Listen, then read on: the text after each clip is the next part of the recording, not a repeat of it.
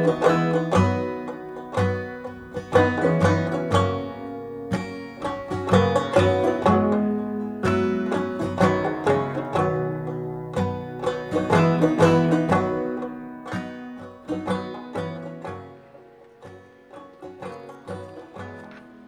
reading from the Gospel according to St. Mark. John the Baptizer appeared in the wilderness, proclaiming a baptism of repentance for the forgiveness of sins. And people from the whole Judean countryside and all the people of Jerusalem were going out to him and were baptized by him in the river Jordan, confessing their sins. Now John was clothed with camel hair, with a leather belt around his waist, and he ate locusts and honey.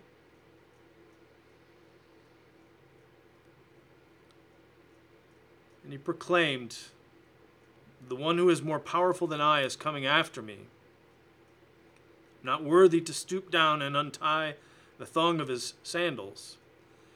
I have baptized you with water, but he will baptize you with the Holy Spirit." In those days, Jesus came from Nazareth of Galilee and was baptized by John in the Jordan. And just as he was coming up out of the water, he saw the heavens torn apart and the Spirit descending like a dove on him. And a voice came from heaven, "You are my Son, the beloved. With you I am well pleased." The grass withers, the flower fades, but the word of our God stands forever. It's the gospel of the Lord.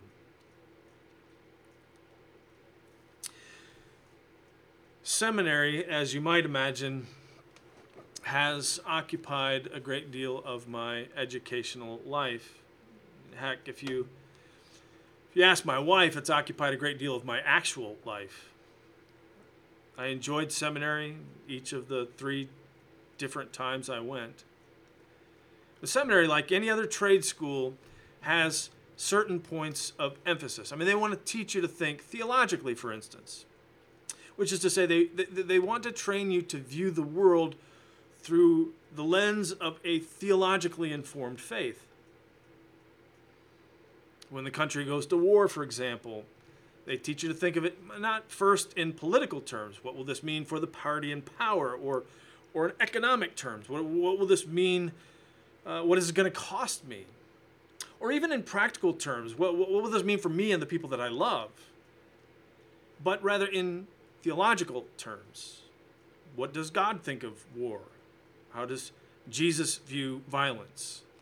Sex, money, politics, justice, all of these things are meant, according to seminary, to be passed through the filter of our understanding the relationship that we have to God and God's relationship to us as expressed in Jesus.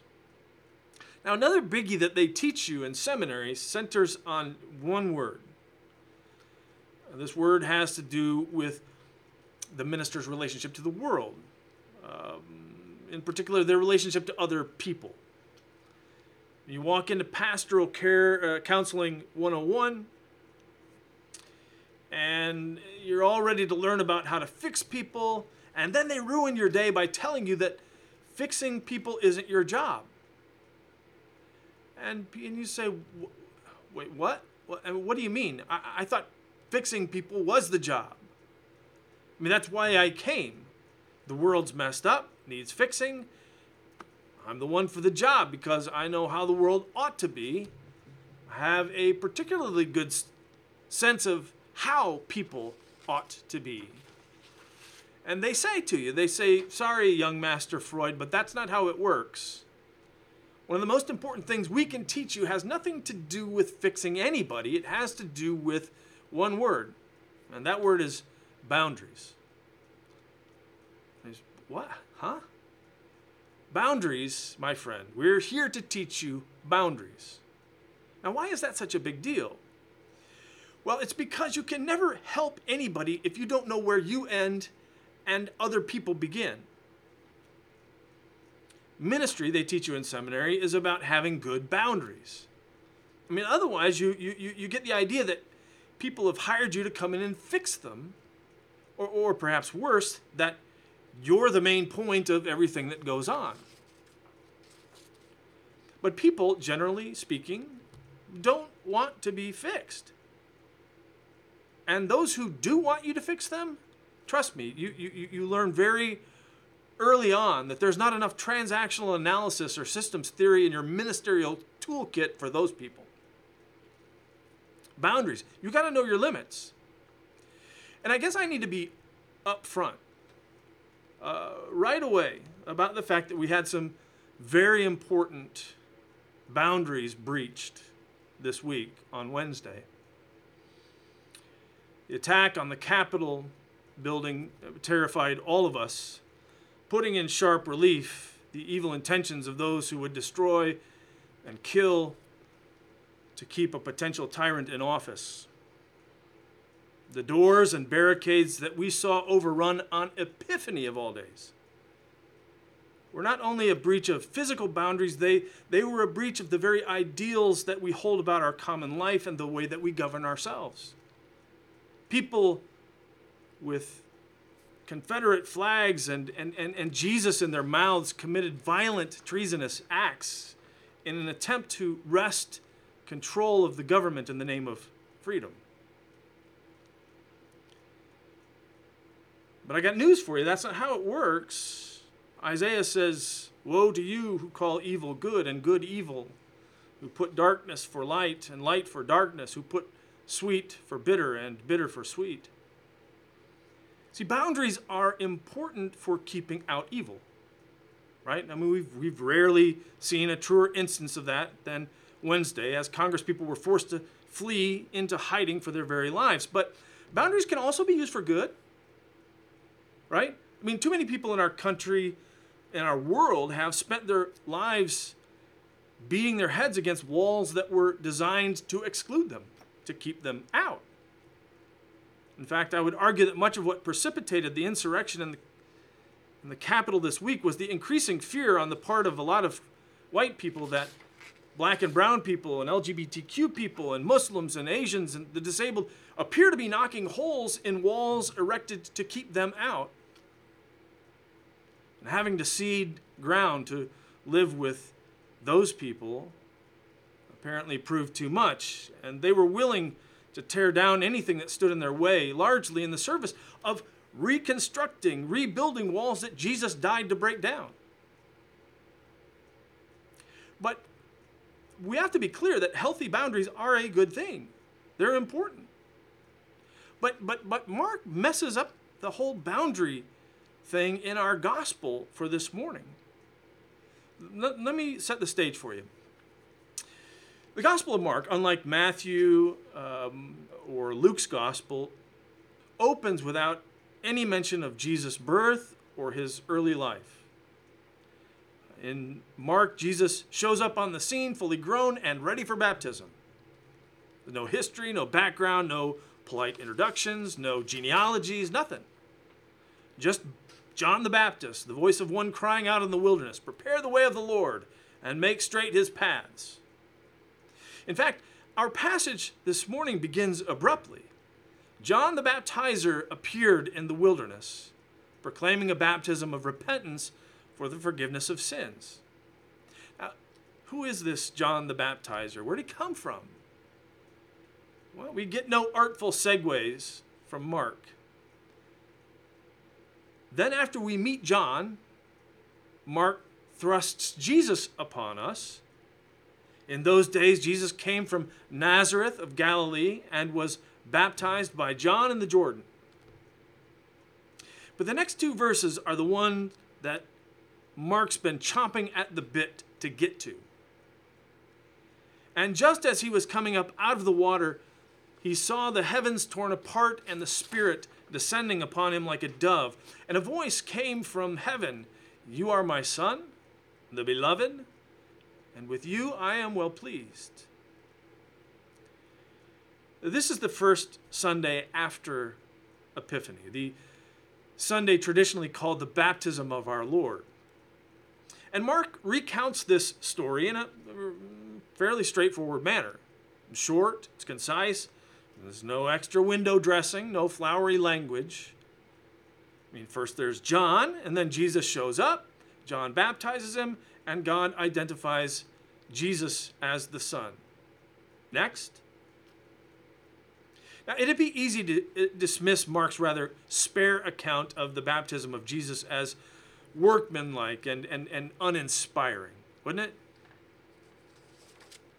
But there's a little nugget that's hidden in Mark's prosaic rendering of the scene, one that distinguishes it from Matthew and Luke's telling of the story, which sets up this short narrative as a crucial signpost for us as we read the Gospel of Mark and what it is he thinks Jesus is up to and what this is all about.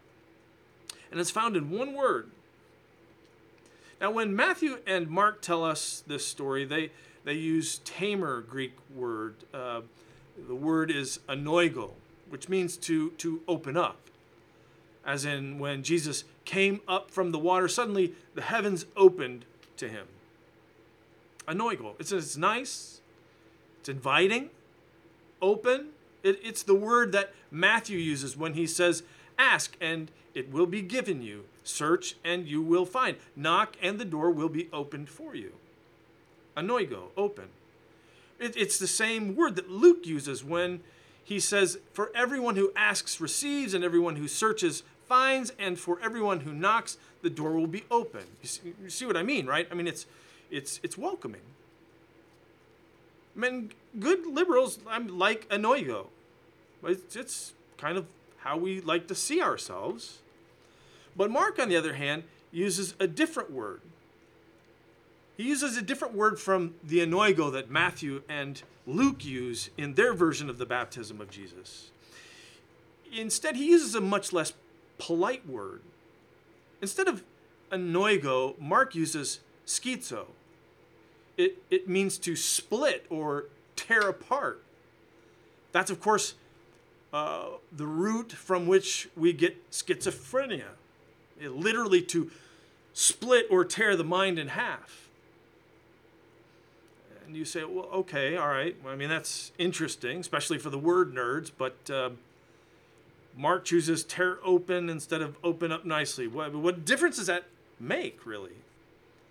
Well, if that were the only instance of this word, I'd be just as willing to chalk it up to, I don't know, personal preference, right?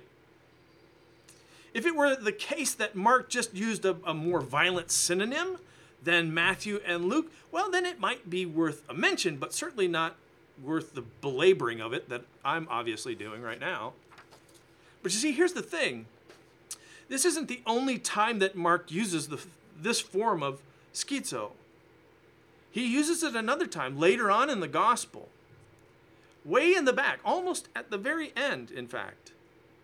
In the 15th chapter, Jesus is on the cross, and verse 37 says, and then Jesus gave a loud cry and breathed his last. And the next verse has this. And the curtain of the temple was torn in two from top to bottom. Now, the traditional interpretation of this act of the tearing of the temple curtain from top to bottom is that, well, because it's the curtain that separated the Holy of Holies, which is God's true home on earth, from the rest of the temple, and that is to say the rest of the world, it's a kind of a metaphor for God's rending of the veil that separates heaven from earth. That's how it's almost always interpreted. Now, do you see what what Mark has done here? In critical terms, it's called an inclusio, which is a fancy word for a rhetorical device in which an author uses a word or phrase twice as literary bookends. These bookends, one in the beginning and one at the end, they modify and they interpret everything that lies in between. All right, so enough with the pointy-headed explanations. Mark opens and closes the ministry of Jesus in spectacular fashion. He announces that in Jesus, in his life and work and death, God has come among us. God has torn the veil that formerly separated humanity from the divine. And this tearing is no sweet opening of a door. I mean, open doors can be closed again. In Jesus, God has ripped the door off the hinges. God has transgressed the boundaries that separated us from God. Now, I want to be really sensitive here because I know that broken down doors is something that we've all witnessed this past week and leaves us raw and in many cases traumatized. But unlike Wednesday, God's breaking in isn't about trying to retain the power necessary to exclude the vulnerable. See, when God breaks in, it's about making sure that the people who are usually forgotten, the poor and the powerless, the people who try to survive eating only the bread of injustice and drinking the fetid water of bigotry from a cracked cistern, it's then that they finally get to sit in the places of honor at the table that Jesus sets in the new world that God is now creating.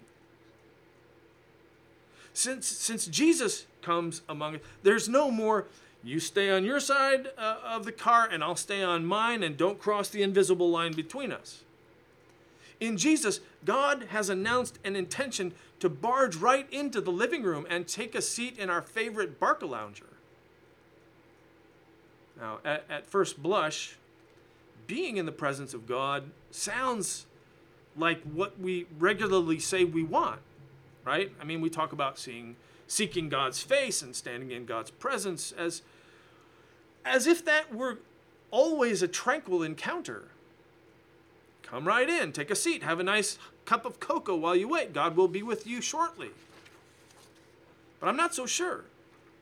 I mean, I think this whole God tearing the heavens open apart to get at us thing could turn out to be way more than we bargained for. I mean, don't get me wrong. I really like the idea of Jesus' presence sort of ripping the hole in the fabric of reality to the extent that it proves we serve a God who cares about us, who will stop at nothing to be reconciled to us, who loves us enough to become like us. A God who breaks through the theological walls we construct to keep everything neat and orderly and everyone in their place. Now that feels like good stuff. After Jesus, God is no longer an abstraction out there. God in Jesus is right here. But the problem, as I see it, is that right here doesn't strike me as a place many folks necessarily want God snooping around.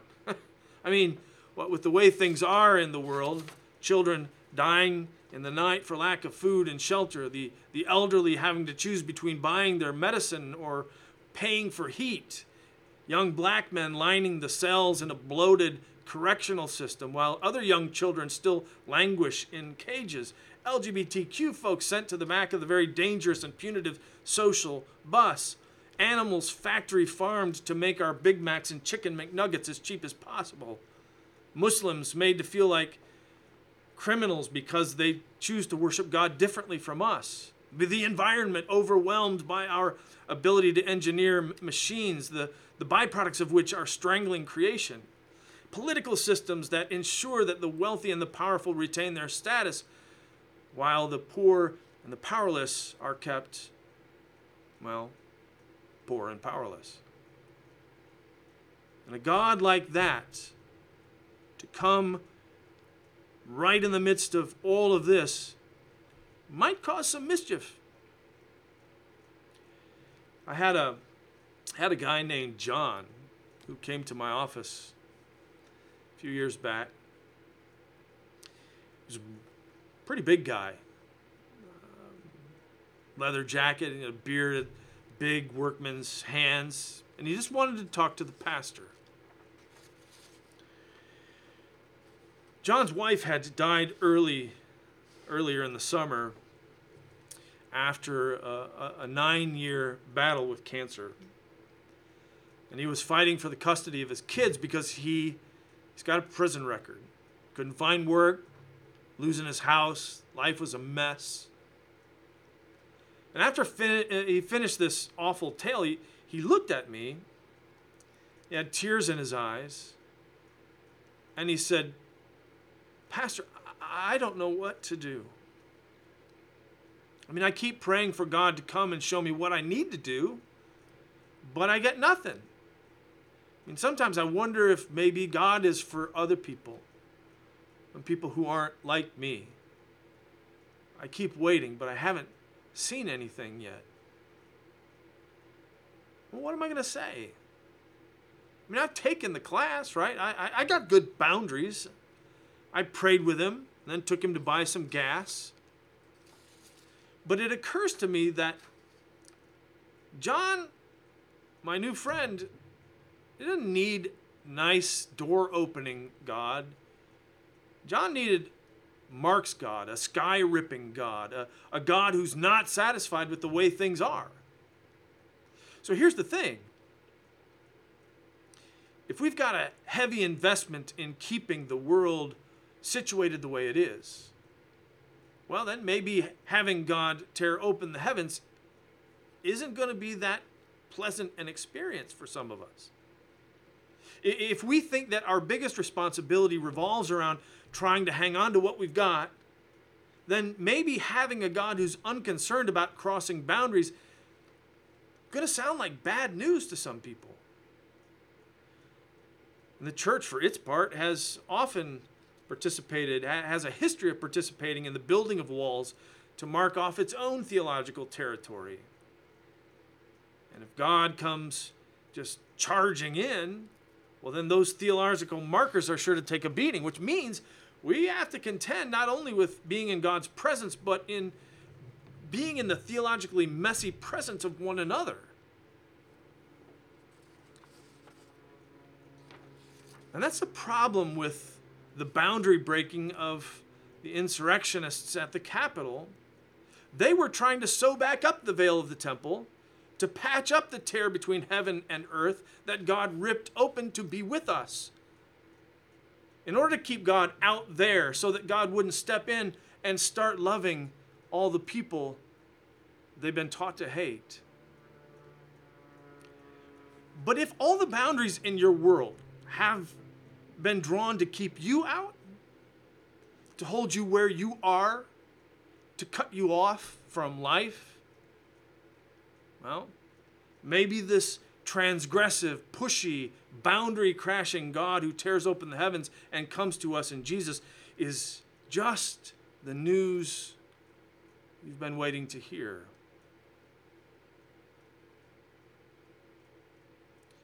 Maybe a little holy mischief isn't such a bad thing after all. Amen.